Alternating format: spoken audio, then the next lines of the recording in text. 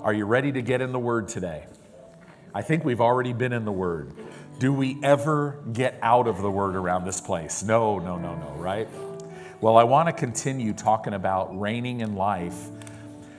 It just seems like for months now, I kind of go up the same mountain at different angles. The message is very clear that God wants you to experience His blessing, not in theory, but really experience it in your life. So we teach these things so that you can lay hold of what Jesus has provided for you in salvation. So let's get into this a little bit. Turn to Romans chapter 5, verse 17. It's the foundational scripture. Last week we talked a little bit about what it means to reign in life through the grace of God. It's really hard to talk just about the grace of God. You have to talk about faith, because we have entrance into the grace of God through faith. But then you can't stop there. You've got to talk about righteousness, because the grace of God reigns through righteousness unto eternal life, or eternal Zoe, the God quality of life. So we're going to talk about that today, but it all started right here. Romans chapter 5, verse 17.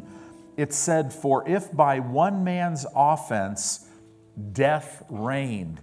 And this one man's offense is talking about Adam's sin in the garden.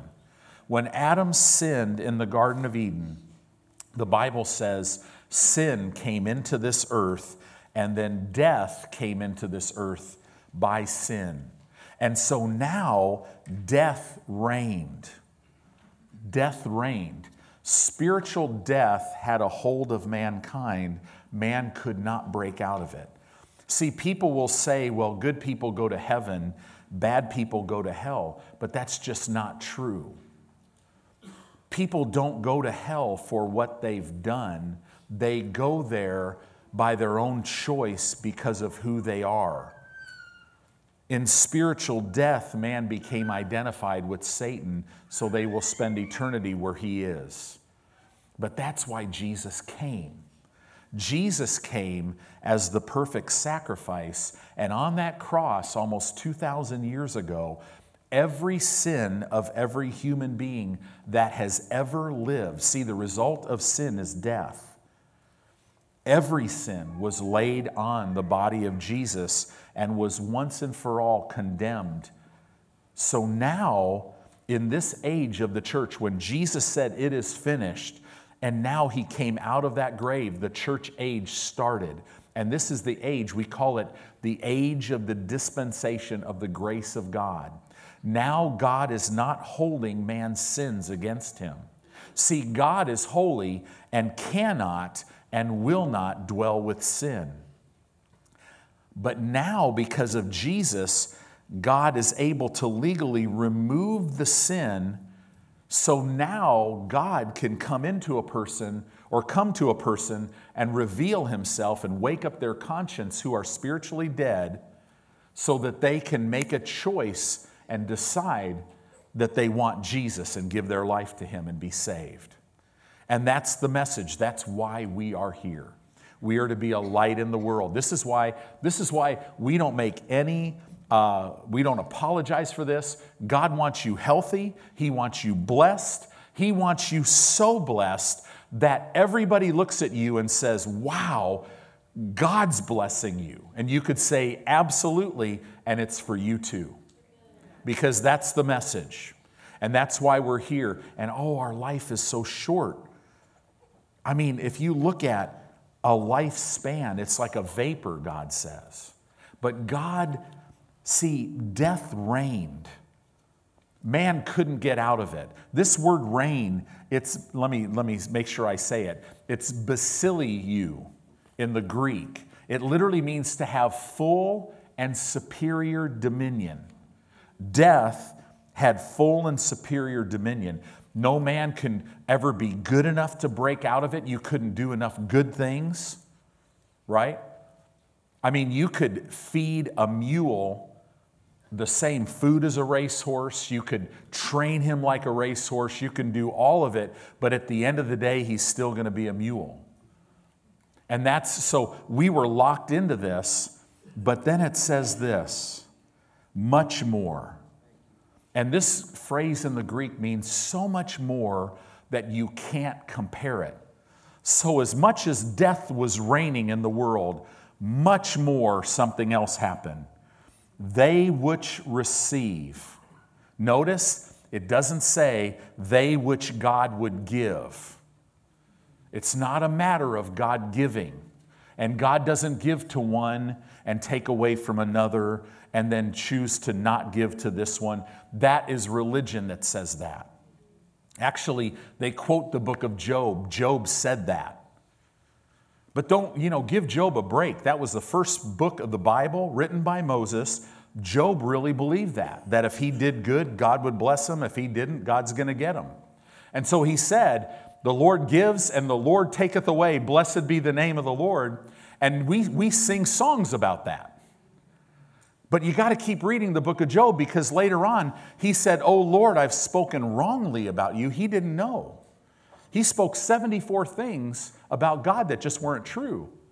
And God called him a perfect man, a wholehearted man, because when the Lord showed up and revealed himself, Job's like, oh my gosh, Lord, I've spoken wrongly. He didn't make excuses, right? So we need to know that God is good. God has provided life. But it says here, they which receive. So that denotes whoever wants to receive. This is a whosoever will, let him come. You come as you are. You don't got to clean yourself up to come to God. You come just as you are. And then what happens is he makes you like him. Isn't that awesome? Much more, they which receive. This word receive is interesting because it literally means they which take hold of and then act upon. That's what it means to receive. It doesn't just mean I catch something, you catch a touchdown pass and then they spike it in the end zone. No. I lay hold of it. They which receive, they which take hold of and continue in. What? The abundance of grace. What is that? That's the finished work of Jesus. Everything that God has given man was by his grace. Man couldn't earn it. You've heard a definition of the grace of God. It's God doing for us what we could never do for ourselves.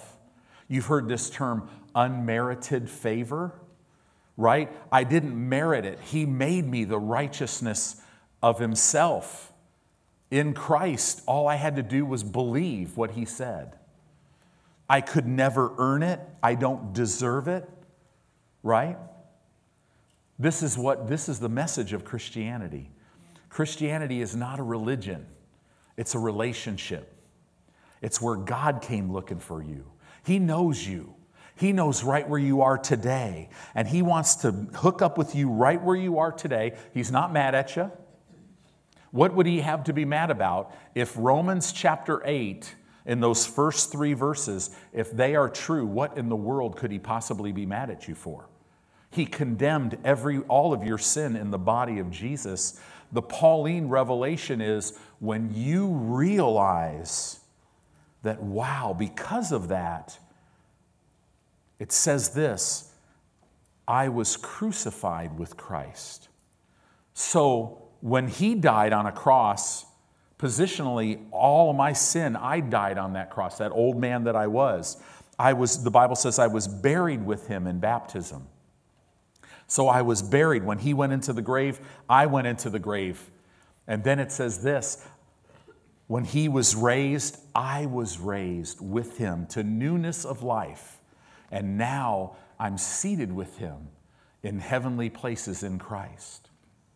See, the Bible says, if I will reckon myself dead to sin, but I need to know these things in order to do that, then I realize that, wait a minute, I am no longer spiritually dead. I am spiritually alive. I'm God's child.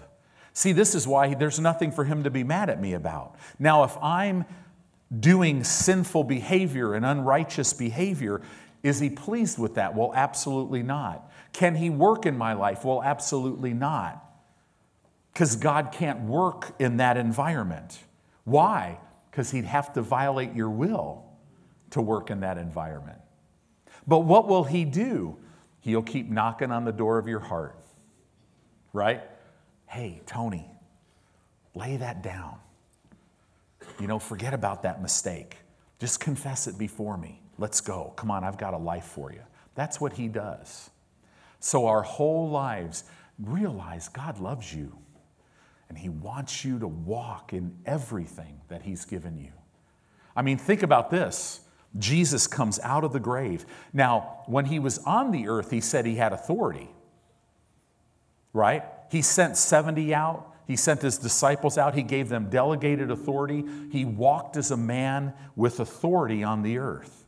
But when he came out of the grave, he said something a little different. He said, now, all authority in heaven, on earth, and under the earth has been given to me. And then he told in Mark 16, he told, now you go in my name. And at the end of that chapter, the Great Commission, it says, and the Lord worked with and confirmed his word with signs following. See, God sends his word and heals. God sends his word and strengthens. God sends his word. Do you know how he sends his word in the earth now? See, he already sent his word, Jesus. Now guess how he sends them? You and I. We're the mouth, we're the hands. You lay hands on the sick, does that mean you'll heal them? Nope. He's the healer. He watches over his word to perform it. So it says here, they which receive the abundance of grace and of the gift of righteousness shall reign. Again, same word, basileu, or basileu, I can hardly say it. But this Greek word means will have full and superior dominion in life. Now that sounds really good, but it's not talking about your natural life.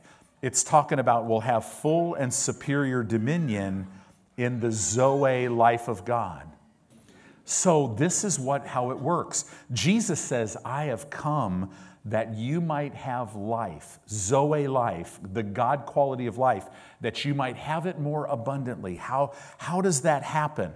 When I take hold and continue in the abundance of grace and of the gift of righteousness, I will have full and superior dominion in Zoe, which will cause me to walk on this earth in dominion and in authority. Do you see that? It's the same thing. Now, in verse 21, it will tell you how it does it. But I want to make a couple statements. This full and superior dominion. What is dominion? This word dominion means the right and power to rule. You have been given in Christ the right and the power. Right? Police officer, he comes to your door and he wants to take you for free room and board because you broke the law. You have this badge and you know he has the right.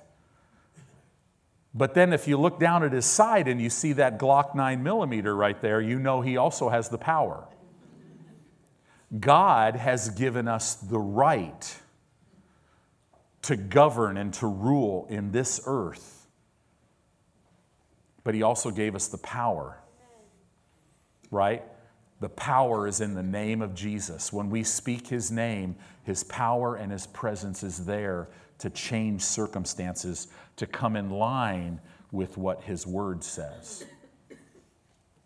It literally means the right and power to rule, to govern, and to control. It literally means sovereign authority. That's what God gave Adam and Eve. If you read Genesis chapter 1, he gave them sovereign authority in the earth. Jesus got that back for you and I as the church. Why am I saying this? Don't allow anything in your life that the word says you don't have to put up with. Poverty, lack, sickness, disease, dissension, offense, division, fear, You don't have to give fear any place. Terror, anxiety, depression, no place. You have sovereign authority over it in the name of Jesus. No addiction can hold you because of your authority. If you'll simply stand in your authority and command things to change, it has to change. And if you really look at stuff in your life, so much of it we just allow because we don't want to change, right? But forget about changing because you can't do it. Oh, thanks, Pastor. That really uplifts me, right? See, the Bible wants you to be transformed by the renewing of your mind. So your job is simply to present your body a living and holy sacrifice and to renew your mind with the Word of God. So I meditate in the Word day and night, and what happens as the Word is implanted in my spirit man, it will come out of my spirit and it'll go through my mind and it'll renew my thinking. So now who I am on the inside will dominate on the outside, and you'll see that. And that's what we're talking about. Reigning in life. There's another word too that goes right along with dominion. It's called subdue.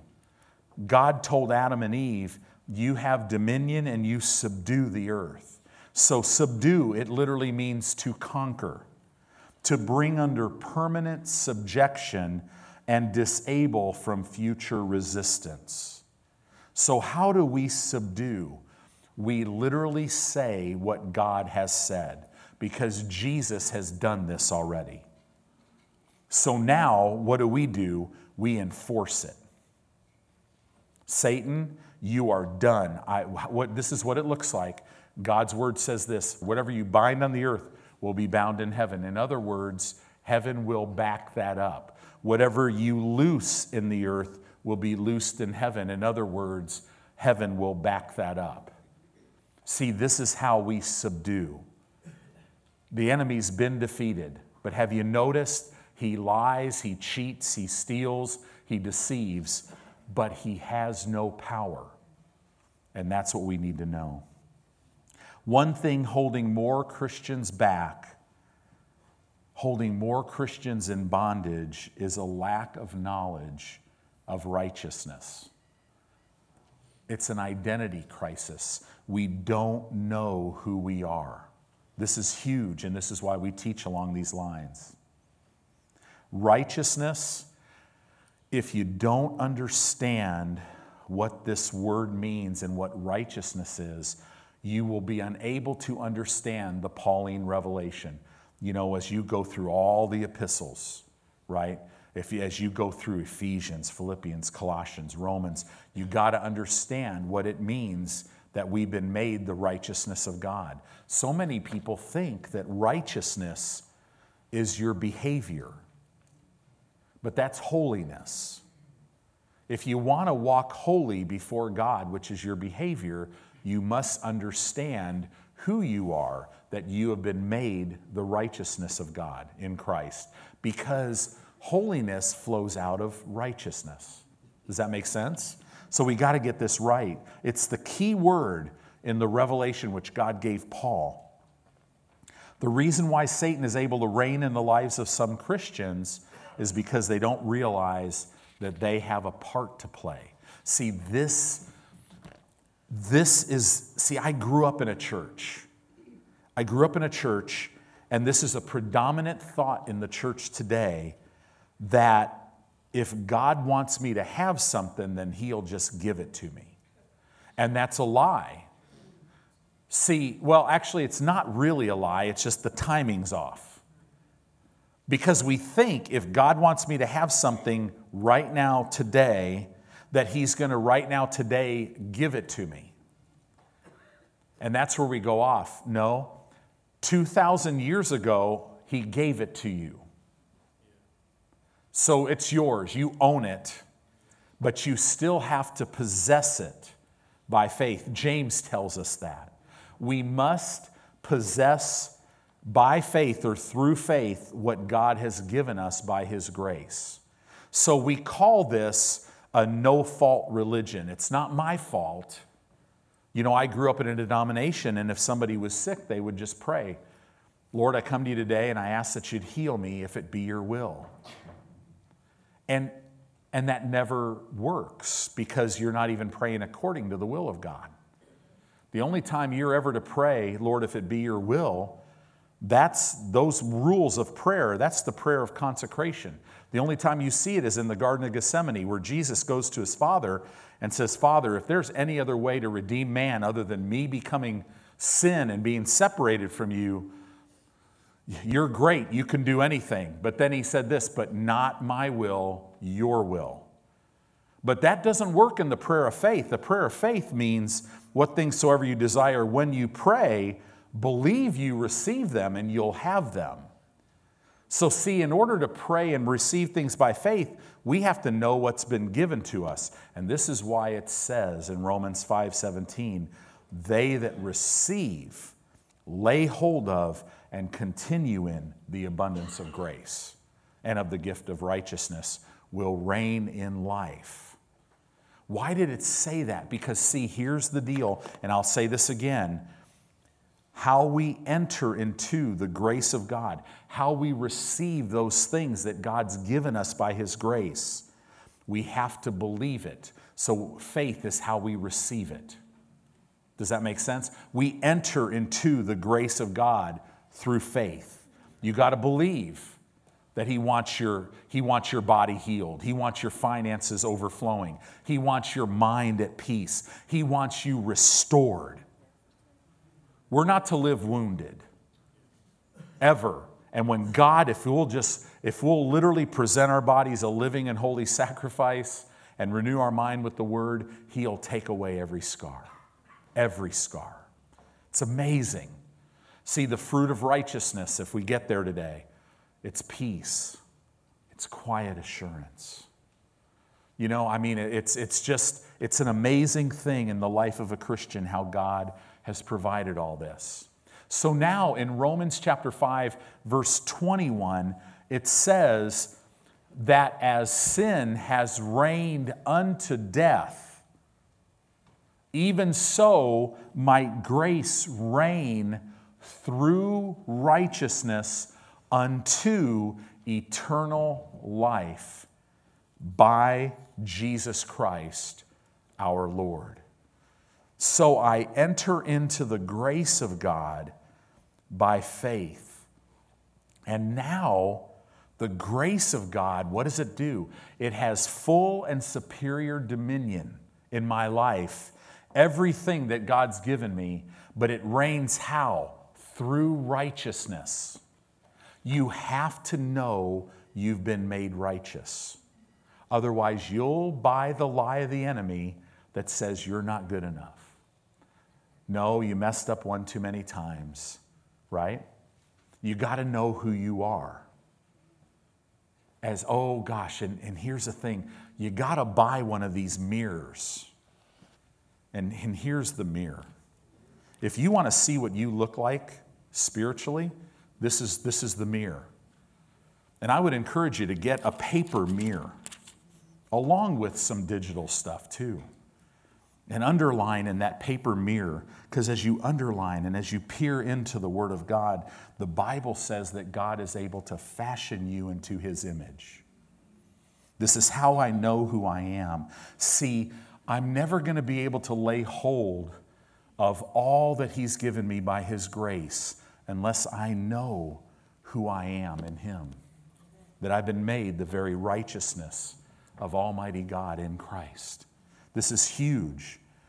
As sin has reigned unto death, even so might grace reign through righteousness unto eternal Zoe, the life of God, which Jesus came to give you, His quality of life. In other words, this is the pathway to living the quality of life that God lives. And notice, you don't have to earn it. You just have to believe it in order to walk in it. That's it. And guess what? Believing is not this woo-woo feeling. It's just simply a choice. I choose to believe it. I'm a believer, right? Romans chapter 5, go back to verse 1. I want to lay this foundation because I've been talking about how that we have access into grace through faith, but I want to read it to you. I want you to set your eyes on it. In verse 1 of chapter 5, it says, therefore being justified. What that word justified in the Greek means is declared righteous. Therefore being justified or declared righteous by faith. Isn't that amazing? To be made the righteousness of Almighty God, Tony Finley just had to literally believe what God said. That's it.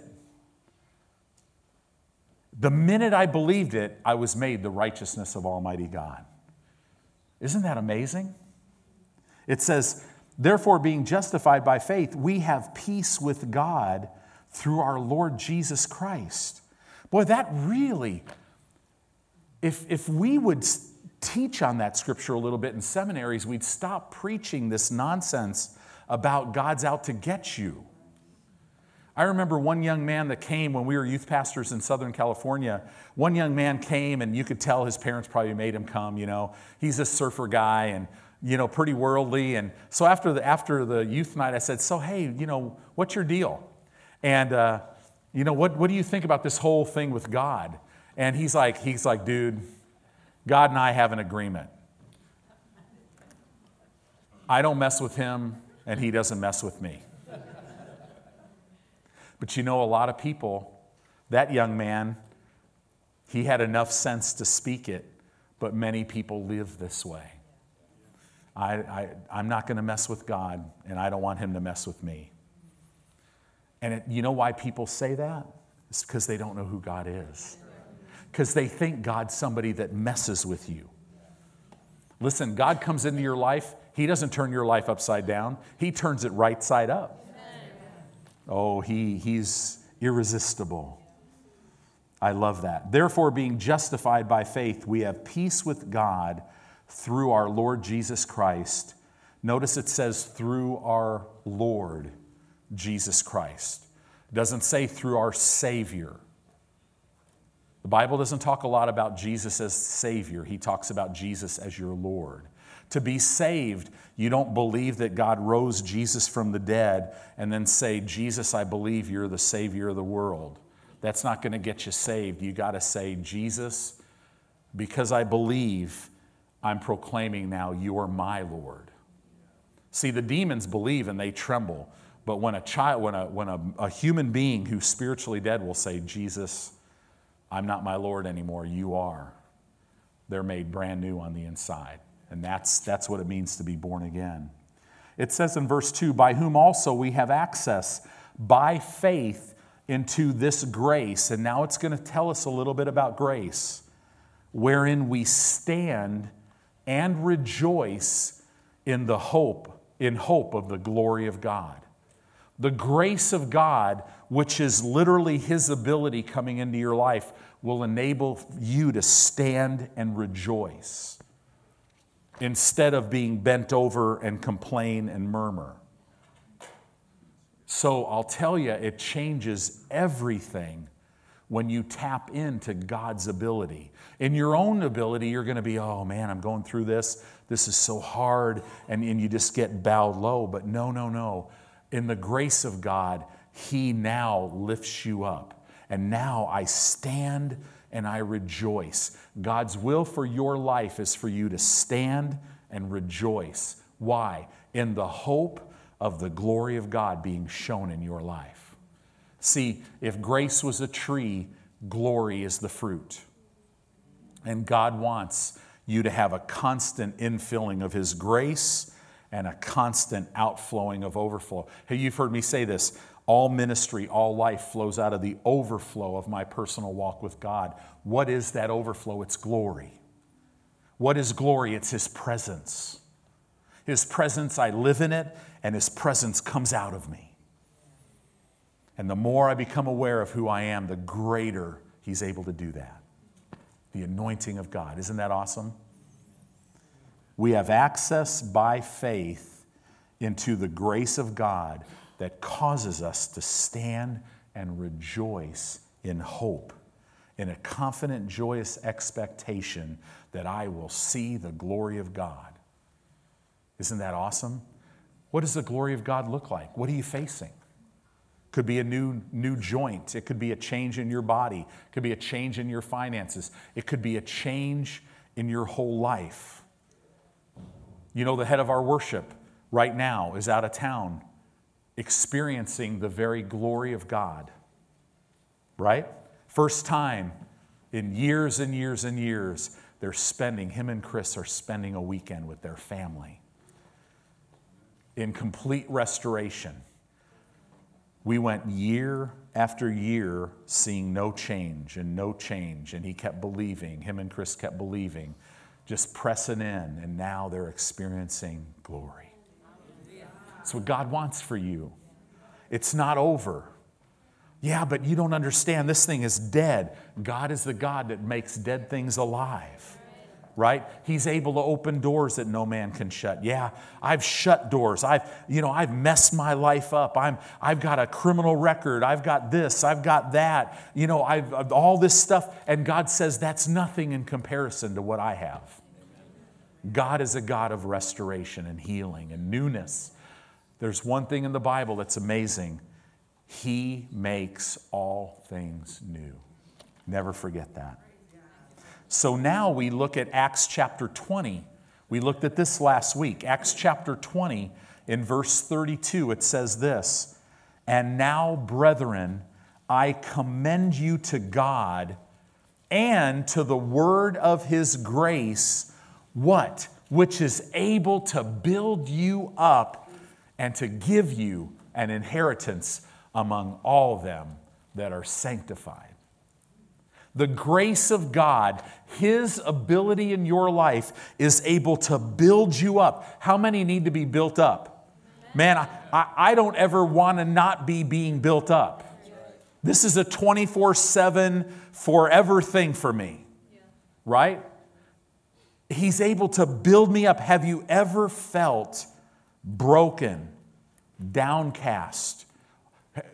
This week, don't you have kind of, if you start thinking about the wrong things, speaking the wrong things, all this stuff will come all over you. I got to tell you, it has no power. And if you will literally tap in, go boldly to the throne of grace to obtain mercy, to find grace to help you in your time of need, all of a sudden, as you start speaking these words that are written in the Word of God over you, what God said about you, it'll change everything instantly.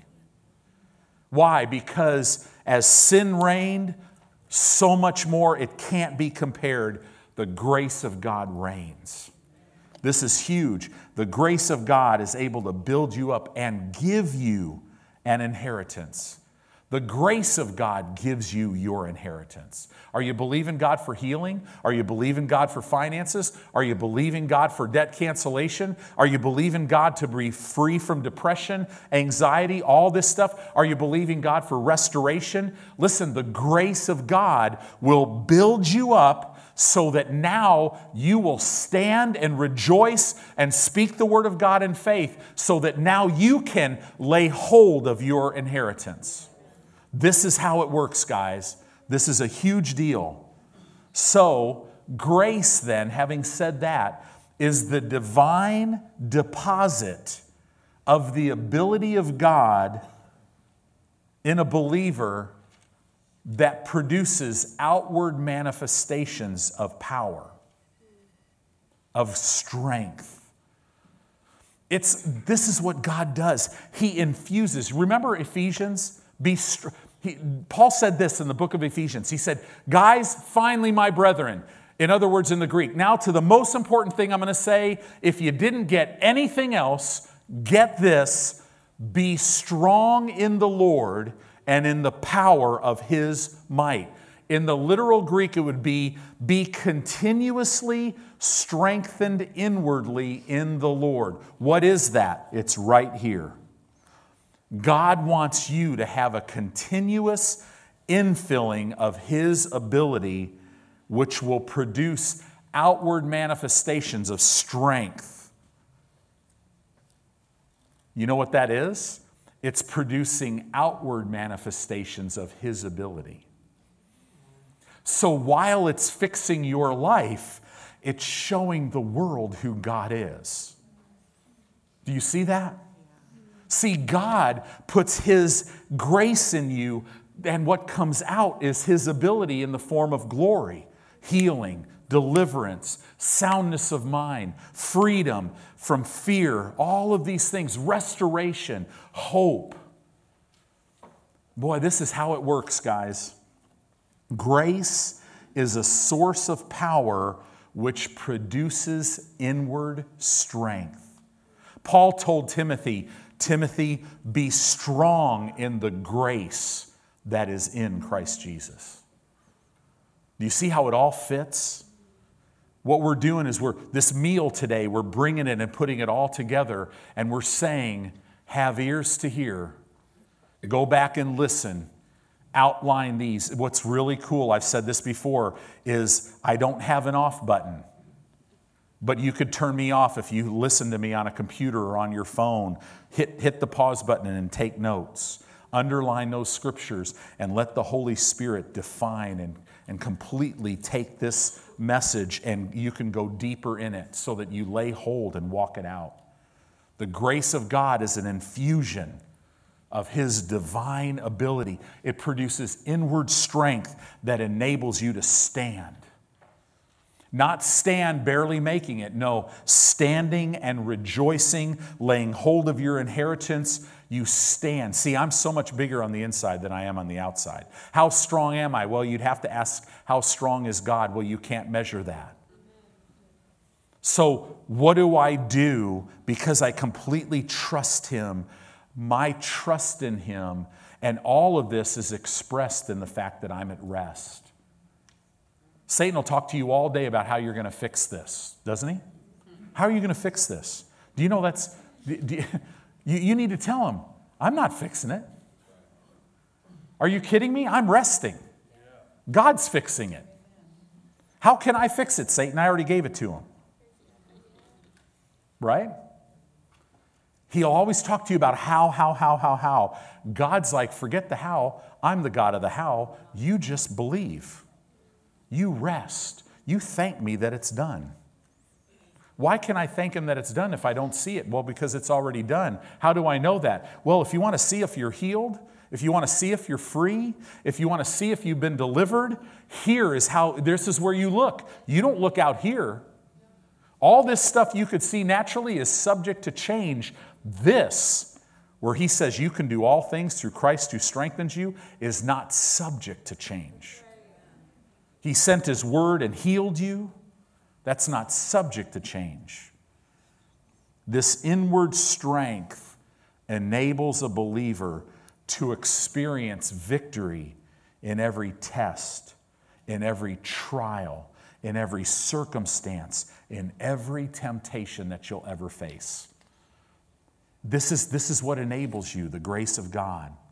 Look at this, and you don't have to turn there, but in Ephesians 2, it outlines in verse 8 and 9 the greatest miracle that's ever happened to you.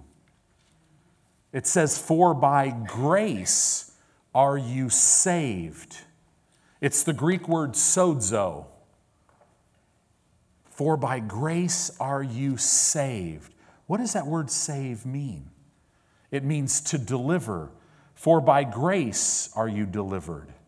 For by grace are you saved. Same word, for by grace are you protected. That's the same word, salvation.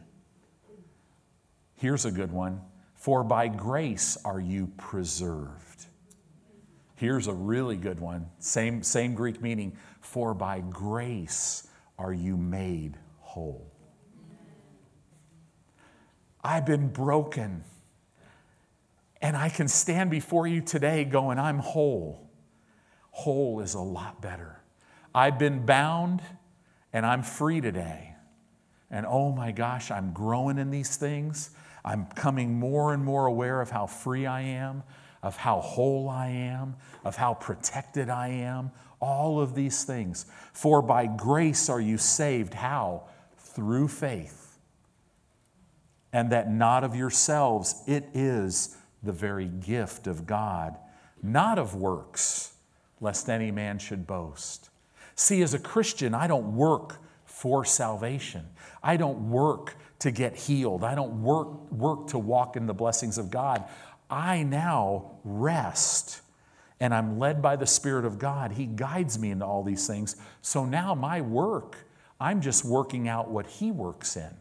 So does a believer do works? Yes. They're works of rest, because they're works, I'm working out only what He is working in. Oh, Satan will get on my shoulder as a pastor and tell me, man, you need to pray more. You need to do this. I'll go to a movie just to slap him in the face, because I'm not going to do anything because he wants me to. There are times you face things and all of a sudden it just probably freaks him out when you just are like, whatever. I'm going to take no thought. Father, I thank you that this is done. And all of a sudden you start stirring yourself. Pretty soon you got your arms raised, you're crying, and you're just so excited that it's all done. And these little principalities and powers that are set against you are looking at you going, what do we do with this one? Right?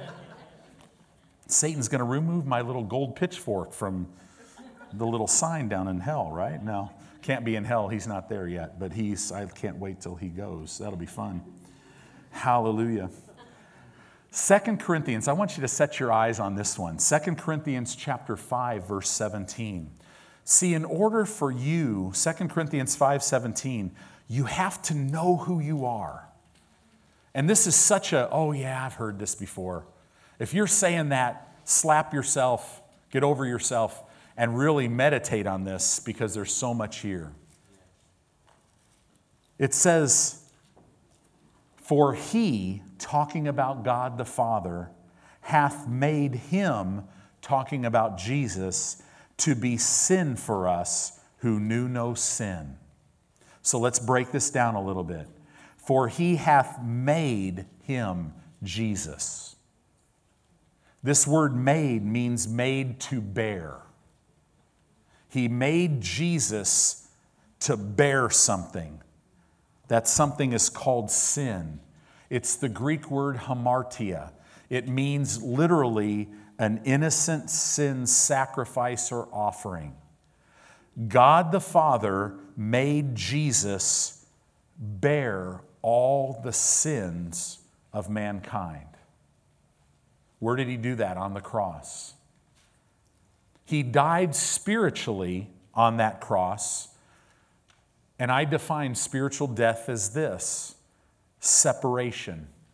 He was separated from His Father for 3 hours on the cross.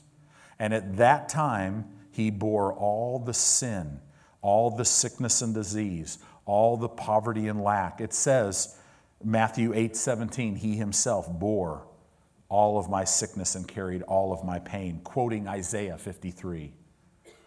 By whose stripes I'm healed, right? Isaiah 2:24. So we know on the cross, He was made sick so that I could walk in healing. It also says in other parts that He was made poor so that I, through His poverty, might be made rich. If you look at Isaiah 53, this great redemptive chapter, you can't separate where He died for your sin, for your sickness, and for poverty and lack. It's all wrapped up right in there. It's all salvation, which makes sense because it's the Greek word is sozo. There's another word, soterior. You know, we call it redemption, salvation, but it's an all-encompassing word. So Jesus, the Father, made Jesus bear all of our sin, who knew no sin, that we might be made the very righteousness of God in Him. See, Jesus took upon Himself the whole burden of all of our sin, the whole shame of all of our sin, all the guilt, all the condemnation, and all of God's judgment. He took it all. You got to know that. Otherwise, you won't be able to understand. Oh, you'll think you understand, but the minute Satan says boo, you'll run away. Instead of just saying, what did you say? Are you sure you want to talk to me? Because I'm in Christ, and you've dealt with Him before. right? Jesus, who knew no sin of his own, was made sin for us, so that we, who have no righteousness of our own, could be made the very righteousness of Almighty God in Christ. We do not become righteous, we are made righteous. If you have a New King James Bible, I would X out the word become. Put up the New King James Version. I love this version, but I can't agree with this one. See, it says, for he made him to be, him who knew no sin to be sin for us, that we might become. That just denotes that there's like some process. There is no process. The Greek word is made. The moment you say, Jesus, I believe the Father rose you from the dead, and now I'm proclaiming that you're my Lord. What happens is the Holy Spirit of God comes into the inside of your physical body, and he takes out that spirit that was dead and separated from God. It's gone forever. That sin nature is gone forever. All of that old things are passed away. He puts a brand new spirit on the inside of you. And then the Holy Spirit will shed the love of God abroad in your heart, and the Holy Spirit will dwell in you forever, not just on the earth, forever. And right then, the Father declares you righteous, and he makes you the very righteousness of himself. It's instant. Now, as you grow, as you read the Word of God, as you meditate in the Word, as you grow spiritually, you don't become more righteous, but you become more aware of who you are, of what righteousness really is. I could tell you this, in the month of May, I've become much more aware of what it means to be righteous than in April. Guess what? In June, I will become more aware. As a matter of fact, today, I will become more aware of I'm righteous than I am right now. See, this is what God has for you as his child. You received the gift of righteousness when you got saved, and you need to know this. It cost God the death of his Son for you and I to be made righteous. If you were to go to an art gallery or an art auction or any kind of an auction, and they were to auction off things, the amount of money paid for something would denote its value.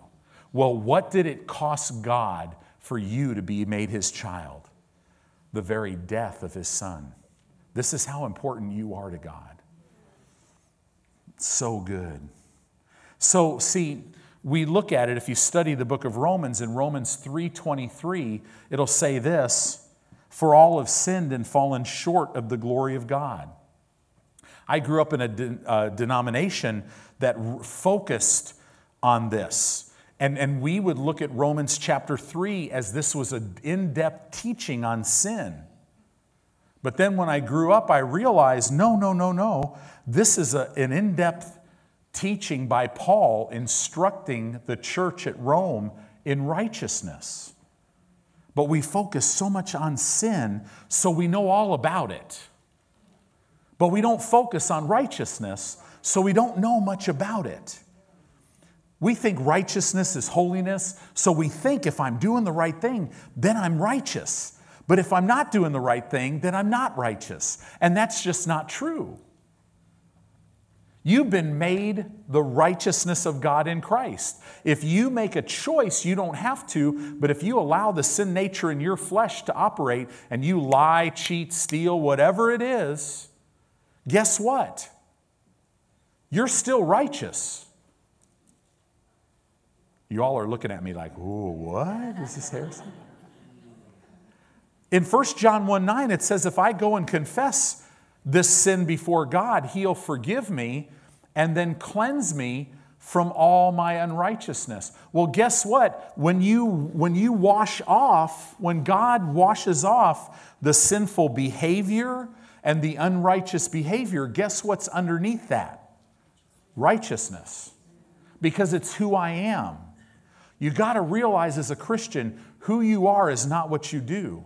And I'm telling you, the Judaizers in Paul's day got really mad, said, don't believe this guy because he's running around giving people a license to sin.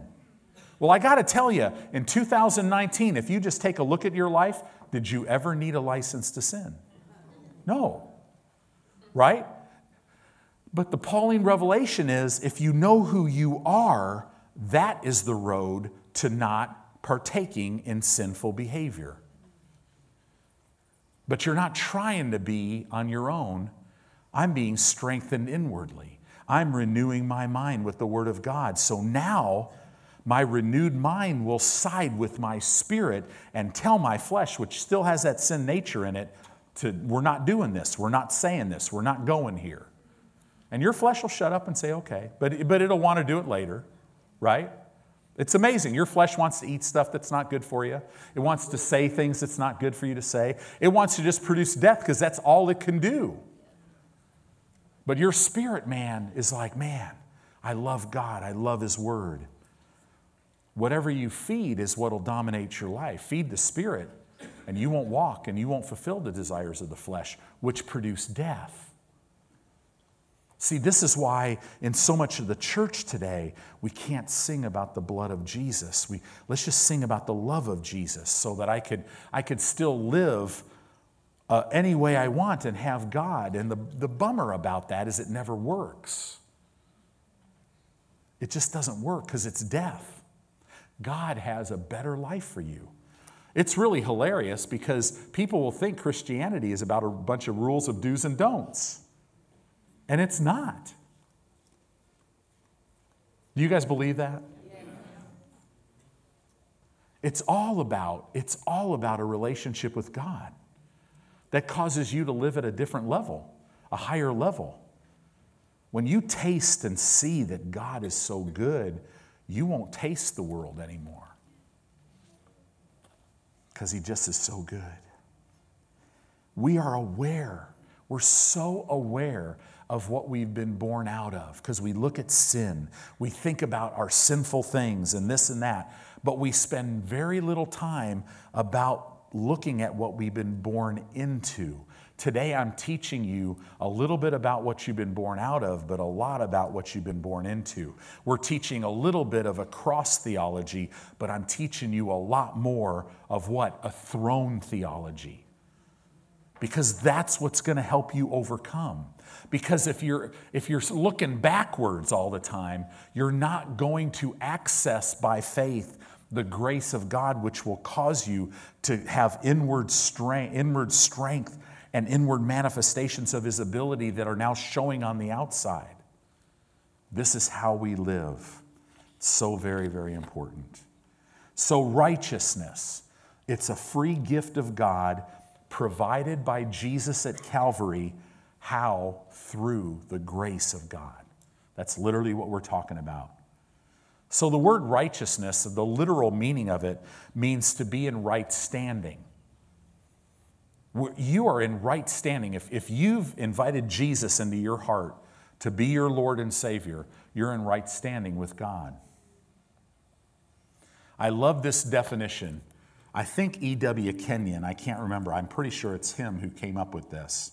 But righteousness gives you the ability to stand in the presence of God without any sense of guilt, shame, or inferiority, to stand in His presence as if sin never existed in your life.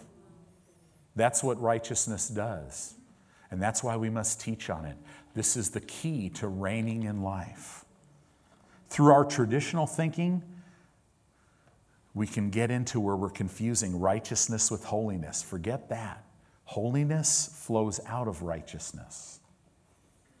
When you walk and you have a sense, I'm in my Father's presence, I have no sense of guilt or shame or inferiority. There's no condemnation. I know He loves me. It changes everything in your life. Righteousness or righteous is who you are. So now turn over to Colossians chapter 1. Colossians chapter 1. I love this. In Colossians chapter 1, we're going to go to verse 12 and 13. You guys doing okay today? You've been hanging in there pretty good. It says this, verse 12, giving thanks unto the Father, which hath made us meet. This word meet in the Greek means he's made us able to be partakers of the inheritance of the saints in light. Verse 13, how did he do that? How did he make you able to partake? Verse 13, who hath, past tense, delivered us from the delegated authority, the power of darkness, and hath translated us into the kingdom of his dear Son. When you got born again, you were taken out of the kingdom of darkness and put into the kingdom of God's dear Son. In Luke chapter 12 and verse 32, it says it right there that it's God's pleasure was to give us the kingdom. So I'm moved, when I accept Christ, I'm moved into a position of the new birth. I enter the kingdom of God as God's very own child. And in this kingdom, I have certain rights and certain privileges, and God and all of heaven backs all of this up. As a believer, you're a citizen of the kingdom of God. You have a right to everything in the kingdom of God, but here's the big thing. You will choose, only you can choose whether to partake or not to partake. Right? This is huge, huge. So now, Paul in Romans chapter 9, you don't have to turn there, I just want to read it to you for time's sake because we're really coming down the hill here. Romans chapter 9 in verse 30 through verse 33, he said this. He said, what shall we say then that the Gentiles, now in the Jewish mind, everybody else who was not a Jew is a Gentile. That the Gentiles which followed not after righteousness have attained to righteousness, even the righteousness which is of faith. So Paul is saying, he's saying these Gentiles who were not even trying to attain it, they attained righteousness because they simply believed what God said. Verse 31, but Israel which followed after the law of righteousness has not attained to the law of righteousness. And then it says, wherefore? That word literally means why. And it says why. Because they sought it not by faith, but as it were by the works of the law. For they stumbled at that stumbling stone. As it is written, behold, I lay in Zion a stumbling stone, a rock of offense, and whosoever believes on him shall not be ashamed. See, it's a choice. It's faith. It's believing what God's word says. I love this. In Philippians chapter 1, verse 9 through verse 11, it says this, and I want to finish talking a little bit about the fruits of righteousness. It says, and this I pray, that your love may abound yet more and more in knowledge and in all judgment. That Greek word judgment means in knowledge and in all perception. God wants his love to abound in you and through you more and more based on knowledge. What's this? Knowledge that he loves me. And perception, that I not only believe it, but I know it. And it says here that you may approve the things that are excellent. See, if you don't, or if you're not walking in a revelation of how much God loves you, if you don't see it, you're not going to be able to approve things that are excellent, because you'll live a life, everything will be confusing. That you may be sincere and without offense till the day of Christ, being filled, verse 11, with the fruits of righteousness. Now, this word fruits, it's literally the Greek word karpos. It's not plural, it's singular. It's being filled with the fruit of righteousness. What is fruit? It is a visible expression of that which is working inwardly in you. It's that which is working invisibly. You can't see it, but fruit can be seen. See, we are never to judge people, except one. Every one of us get the luxury, we get to judge one person on the planet. And if you want to know who that is, you just go look in a mirror, and it's the guy that's looking back at you. But we are to judge fruit. Does that make sense? We're to judge the fruit of people's life. But this is telling us, be filled with the fruit of righteousness, which are by Jesus Christ unto the glory and praise of God. So what is the fruit? So Isaiah 32:17 says this, and the work of righteousness. That means the work or the transaction or the action of righteousness shall be peace. And the effect or the result of righteousness is what? Quietness and assurance forever. What is the fruit of righteousness? It's the peace of God. It's the peace.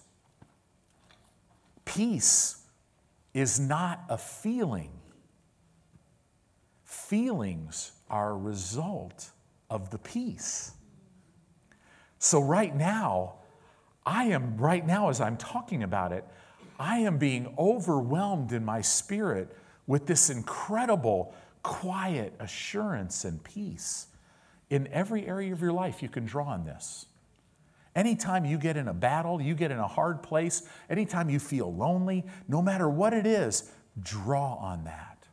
How do you do that? Father, I thank you that Jesus was made sin so that I could be made righteous. And I'm your child, and I thank you for your love for me. And you just stir that up. It's amazing. It's amazing. See, fear is a result of not knowing about righteousness. That's how fear can get in. If you don't know that you're righteous, fear is going to be able to come right in. And fear is external. It's to have no place in our life. Fear is a result of not knowing about righteousness or failing to act on your right standing with God. Guys, I'm telling you the answer on how to walk in the joy of the Lord. Because the joy of the Lord is your strength. I got to tell you, as I stand here, it's like I can hardly contain myself because there's so much joy. There's so much peace. And it brings things in right perspective. Because remember how I said this? It's so true. Look, I'm closing my Bible so you guys your hunger pains could kind of tone down a little bit. See, as a child of God now, this self-centeredness that came out of the sin nature is gone. It's still in my flesh, but it's not in my spirit. And as I renew my mind with the Word of God, I learn to grow. So now I don't, like I said earlier, and if you didn't get anything out of this message, get this. I don't look at my life as the way it is. I don't see things in the world as they are. I see everything based on who I am in Christ. So now all things are possible to me. Now I'm strong in Him.